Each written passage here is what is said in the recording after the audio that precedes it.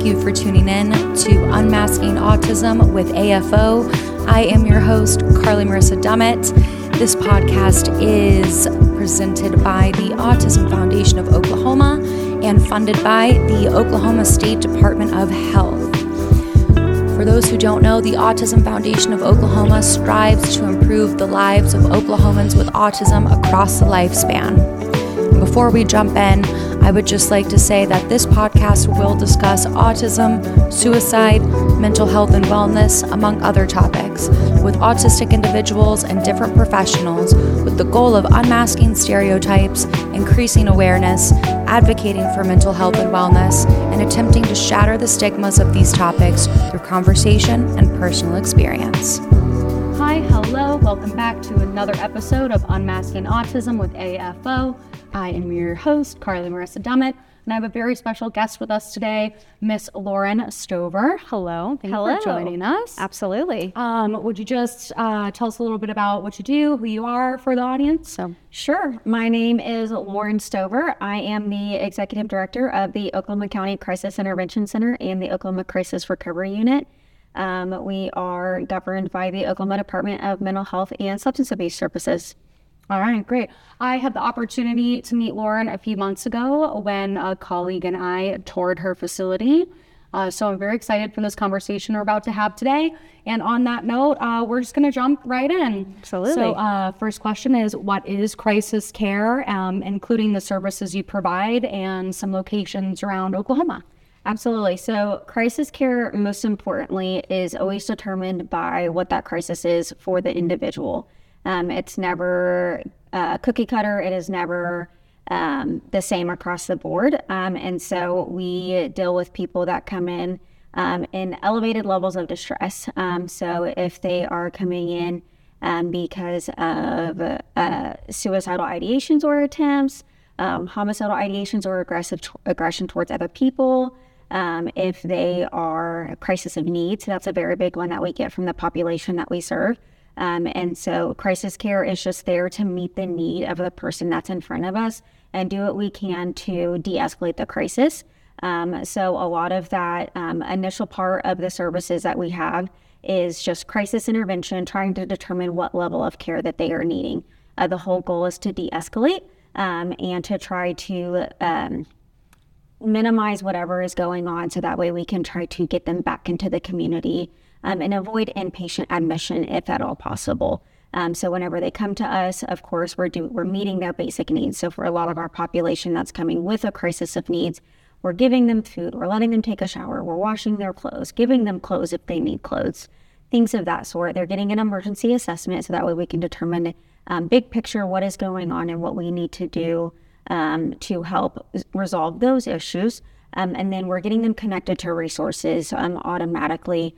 That way we can either get them right to the community and resolve with those resources, or if it's to the point where we cannot get them to safety plan, even with those resources, that's not going to be enough because they're at risk of imminent danger to themselves or others. And then we're placing them inpatient in a crisis stabilization unit where we are doing further things for a longer length of stay, which it's actually short term. It's about 5 to 7 days. Okay. We get them on medications if needed. We are providing group rehab and group therapy. We are still connecting them with resources in the community, such as outpatient providers, housing resources, benefits if needed, things of that sort, and then stabilizing what brought them to us in the first place, and then getting them in the community once that's stabilized. Okay. And so just for hypotheticals, you have someone that comes to the crisis center and then they go to the stabilization center, right? You said that's the second one? Yeah. So if they come to us, we have what's called an urgent recovery center, which is best thought of like a mental health emergency room. Okay. And so if you come in, just like a regular ER that you go to for some sort of illness or injury, we, just like the ER, they try to treat you and triage you there, and then they'll tell you to go to your PCP. It's kind of the same concept. Someone will come in, we will observe them and monitor them, and they will receive an evaluation by a licensed behavioral health professional. And then we try to treat them and triage them as much as possible on that urgent recovery center, and hopefully discharge them to an outpatient provider to continue their care in the community. If we're not able to, because of an imminent risk capacity, then we will admit them to the crisis stabilization center side of it. Okay, and what's the time frame in between intake and either discharge or being moved to the other facility? Sure. So the Urgent Recovery Center model is a 23-hour and 59-minute model. It doesn't necessarily mean that they'll be there for that full 24-hour time frame. It could be less than that. Typically, from the time of entrance to the time of a decision, it's anywhere from about 4 to 12-ish hours. Okay. But in a lot of times, we like to utilize the full 24 hours because being able to observe someone and monitor them, but also be able to wrap around as many resources as possible within that time frame becomes very beneficial to hopefully avoid an inpatient admission as much as possible. Okay. And so how many people would you say you serve a month? It fluctuates month to month. Some months it's about a minimum of 300, but we also see up to about 550. So it's very kind of like a roller coaster. We never really know what's going to happen. We're in a time frame right now where we are very, very busy at all times. And for people who might not know why, holidays tend to be busier for mental health professionals. Can you just talk a little bit about that? Yeah, absolutely. So especially just in the colder time, there's seasonal, people have a spike with seasonal affective disorder. And so their anxiety and depression is just a little bit worse during this time period. But also families can become very triggering for people if they have trauma or if their family dynamics are just very unhealthy.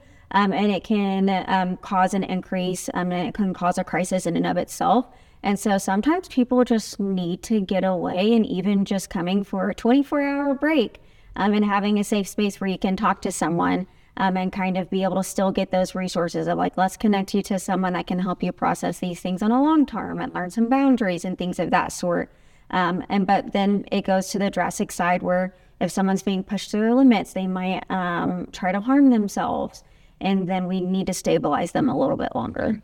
So in your professional opinion, are some of those factors why you think maybe suicide rates tend to spike in the holidays and in the winter? Yes, absolutely. Okay. Yeah. And so we're talking about how many people you serve, would you say that there's like a certain set of people that you see more than others? Like I know when we toured, you said some of the population that you see multiple times tend to be homeless people, right? Yes, that's correct. We have a very large homeless population that we serve. And part of that is due to just the location that we're in. And then also a part of it is just there is a lack of resources for that population. And so they have a lot of barriers on them. And so they are just consistently going in and out of crisis. And so we have a no wrong door policy. And so it doesn't matter what they come to us for. It doesn't matter how many times they come to us. They will always have a welcome spot there. And even if that is, like I mentioned at the beginning, a crisis of needs where they need a safe place to sleep, they need a warm meal, they need a hot shower, that's what they're going to receive from us. Then another population that we see a lot, or really more of the, larger admissions that we see is suicide ideation or suicide attempts. And then another one is psychosis. We deal with that quite a bit, whether it's organic or substance induced. Okay. All right. For people who might not know, and also my psychosis has always been a term that I don't think I quite understand. Sure. Like, so what, can you just give a tiny little bit about what is psychosis? Sure. So if someone is experiencing things of delusions, so they might have delusions of persecutions. So someone is after them, they're being blamed for something, they're being persecuted of something, or they have flight of ideas, tangential speech. They are also having hallucinations, either audio or visual. They're seeing things or hearing things that aren't there, and they often respond to those things. With hallucinations, there's also command hallucinations. So the things that they're seeing or that are talking to them are telling them to do things that could be harmful to themselves or other people. There's a lot more that goes into it, but those are just more kind of common things that we see with psychosis.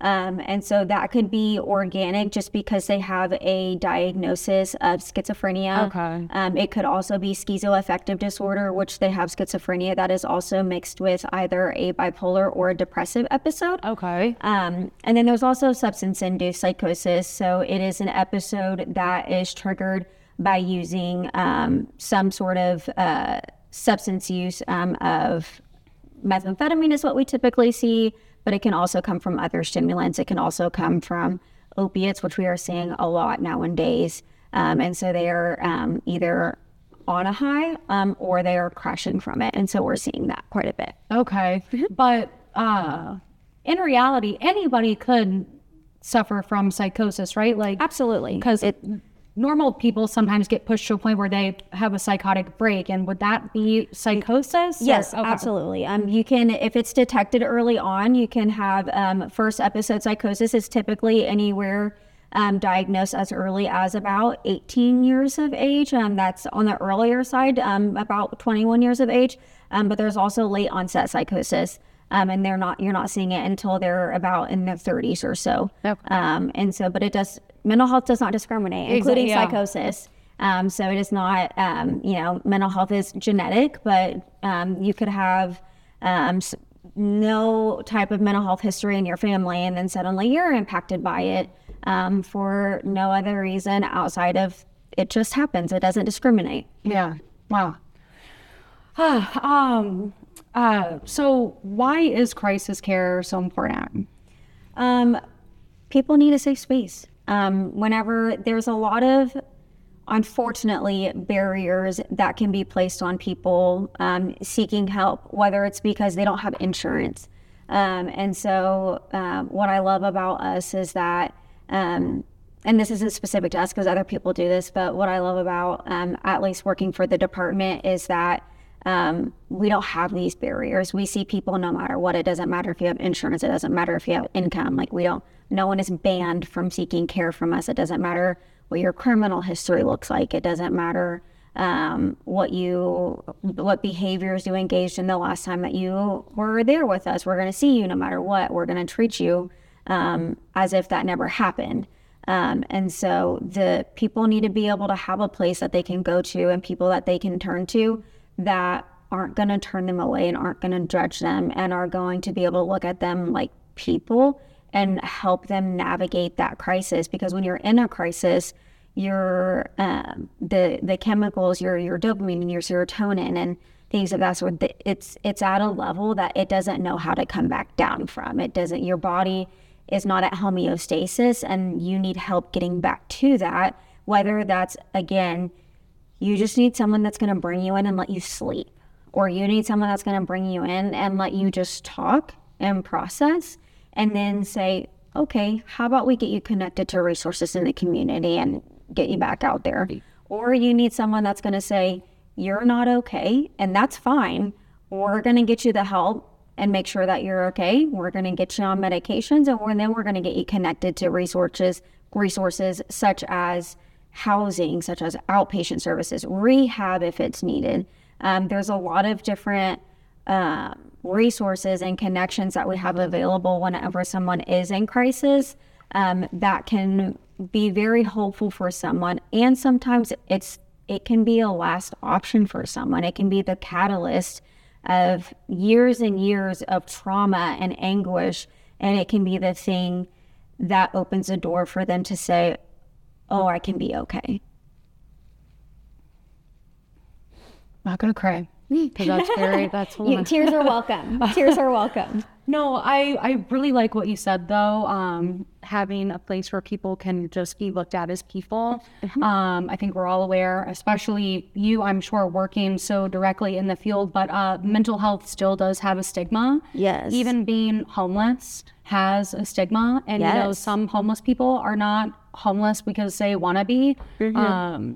Or my friend works at the Homeless Alliance, and that's what I hear from her. So I really like that you said, like, a place where people can be seen as people. I think that's so important. And also, just for anyone listening, if you are in crisis and you don't have insurance or anything like that, Come see me. Yes, just repeating what she said. Those things do not matter. They're not going to turn you away. Before we move on to our last question, I do just want to talk about a little something that I thought was very interesting when we toured your facility.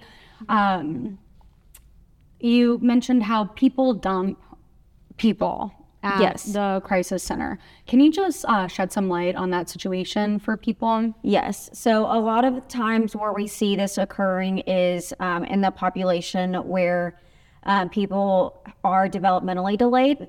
So if they're in a nursing home or a group home, and they might be in an episode of crisis as well, but instead of that group home or nursing home, taking care of the person that's in their care, they will often, without a referral, which we don't need a referral, we take walk-ins, you can come however you need to come, but they will, in a sense, dump that person in our care and then not take that person back. So then that person who is unable to care for themselves has nowhere to go.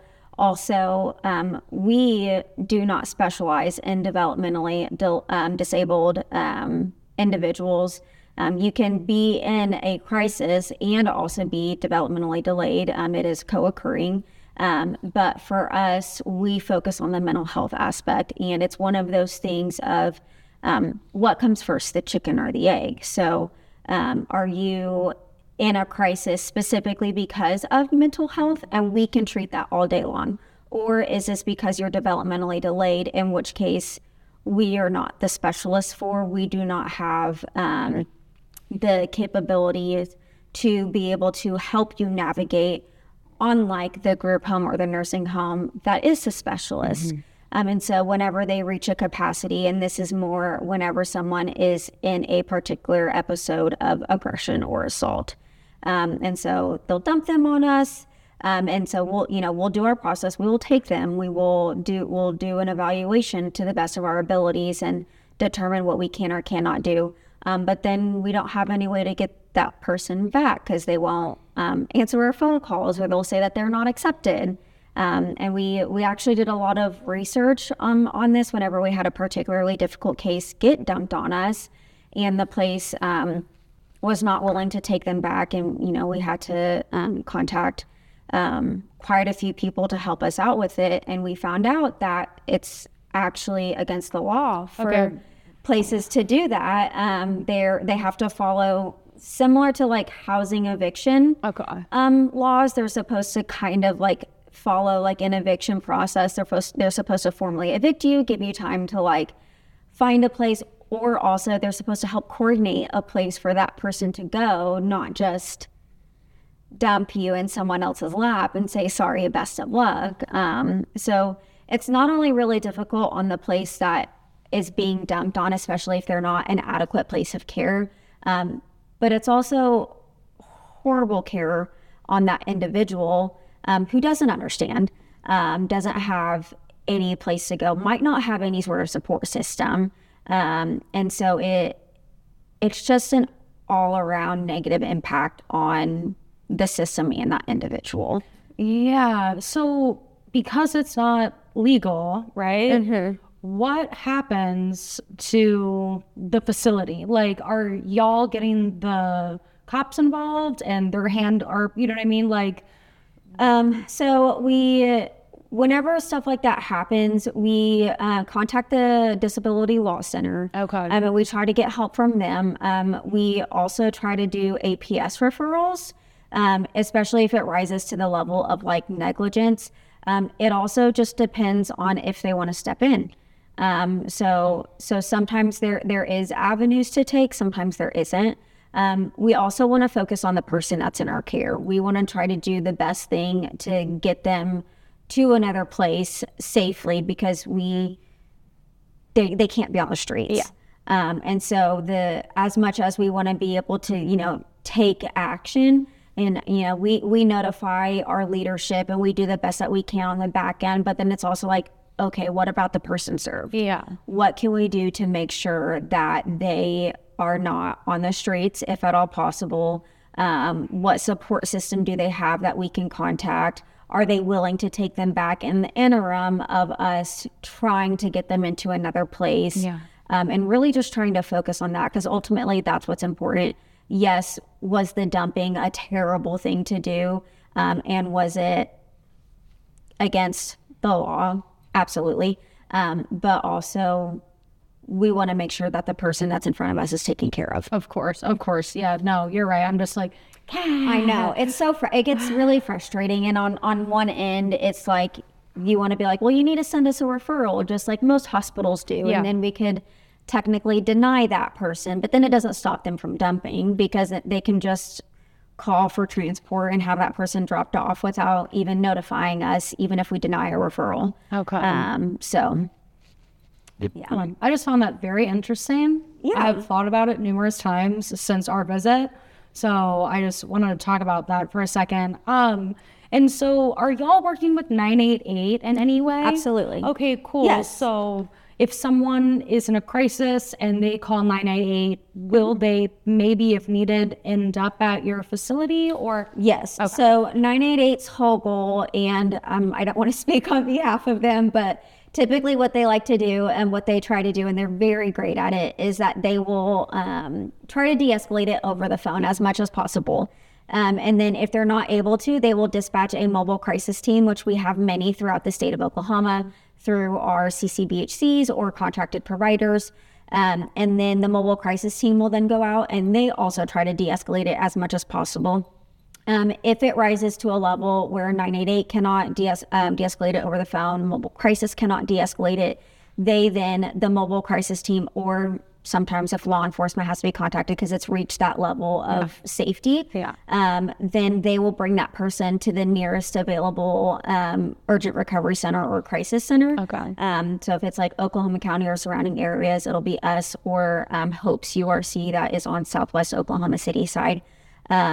And then we'll accept referrals from them and do the process from them. Okay, cool. Awesome. Yeah. I had someone from 988 on the show a few months ago. I love 988. Yes. And our last question, I know you touched briefly on it with the developmentally delayed population, but does this type of care help autistic people? Do you see autistic people coming in? Yeah. So it's kind of like what I said earlier. It's absolutely anybody can experience a crisis.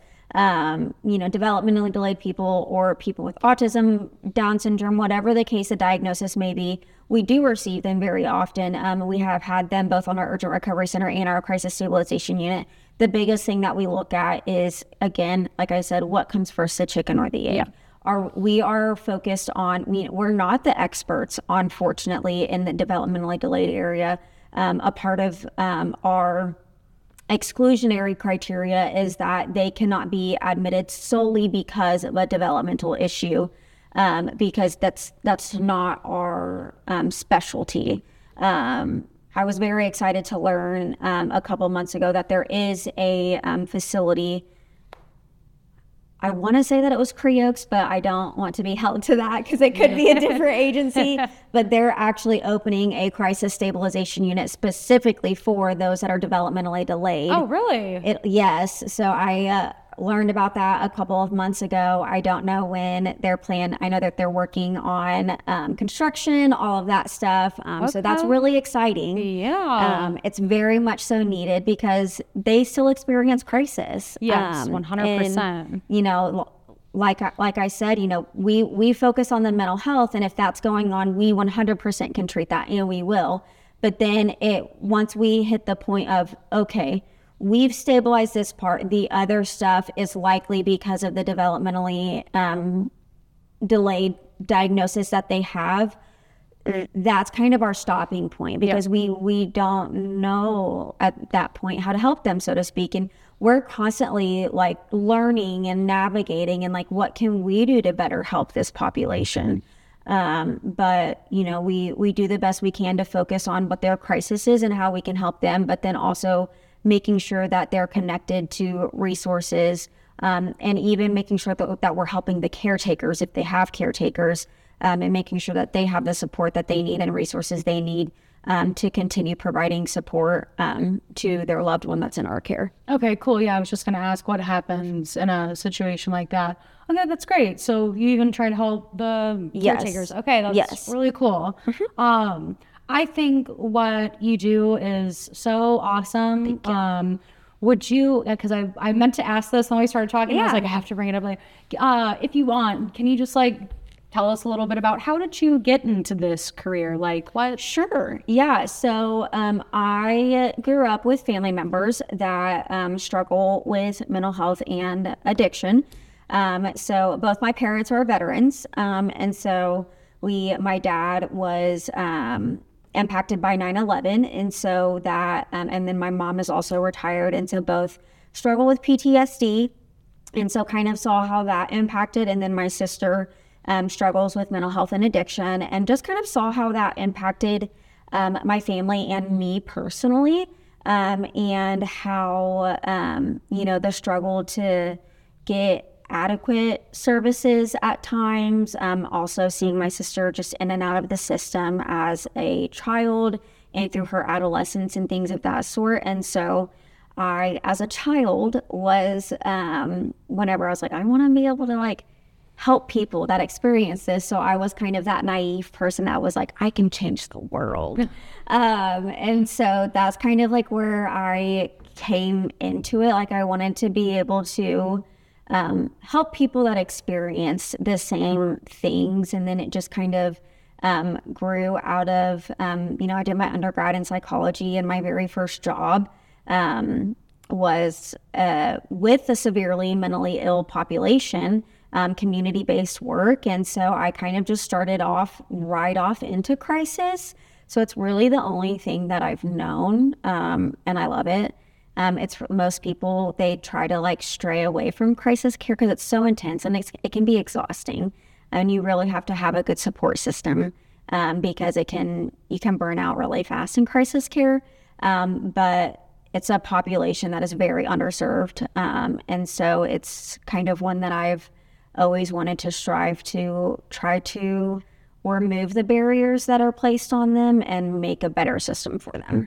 Very cool. Yeah. Very cool. I always just like knowing how people got into this. Well, thank you for your service and your dedication. Thank you. I mean, honestly, I think you're doing just so many cool things. And, with the state as well, I know that Oklahoma can sometimes have a reputation of being behind when it comes to resources and stuff, but I think they're really trying.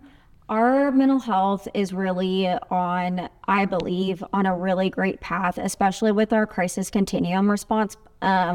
We have over 20 urgent recovery centers, or URCs, and crisis centers right now, with more opening by the end of the current fiscal year. So by June 30th, we will have even more. And so I'm very proud of the system that we have in place. I was at a conference last week for a crisis continuum, a nation crisis continuum response. And it was they actually used Oklahoma's crisis continuum roadmap as an example of the ideal crisis system. Okay. And so it was really it was one of those, I was like sitting in the audience. I was like, that's my people. That's us. So I think, we wouldn't be able to do it. Our commissioner is wonderful. Our executive leadership with the department is amazing. And we're looking at things often, we're changing things often, and we're trying to serve the people the best that we can. I love it. No, I love it. Awesome. Yay. That's okay. I'm glad I know that. Now I'm going to repeat that. People will be like, well, Oklahoma, they're using our roadmap. Okay, I know. No, I was like, cool. I was sitting in the crowd. I was like, that's me. Yeah, no, that is you. Yeah, for real. Because it was just a really cool moment. I emailed all of our executive leadership, and I was like, they used us. That's super cool. They said we're the ideal crisis system. Yeah, that's really cool. Oh my gosh. Yeah, I'm so glad I know that. Especially because our state population is not massive. Right. Huge cities have triple the amount of people in the entire state of Oklahoma. So I think that's super cool. We're top of the line. We're on the map. Yeah, no, that's awesome. Well, thank you. I really appreciate you coming in and taking the time. You guys, you heard her, and I'm going to repeat it just one more time for good measure. If you are in crisis, you can visit a crisis or an URC Urgent Recovery Center in Oklahoma and get the help you need and get connected to the resources you need. I'll put the website to her Urgent Crisis Center, or nope, I asked up. URC in the description of this video. And besides that, thank you again, and we'll see you next time. Thank you. Thank you. Thank you again for tuning in to Unmasking Autism with AFO. I'm your host, Carley Marissa Dummett. Thank you again to the Oklahoma State Department of Health. And for any information on our trainings or our events, please visit www.autismfoundationok.org or follow us on social media platforms at Autism Foundation OK. As always, thank you so much, and we'll see you next time.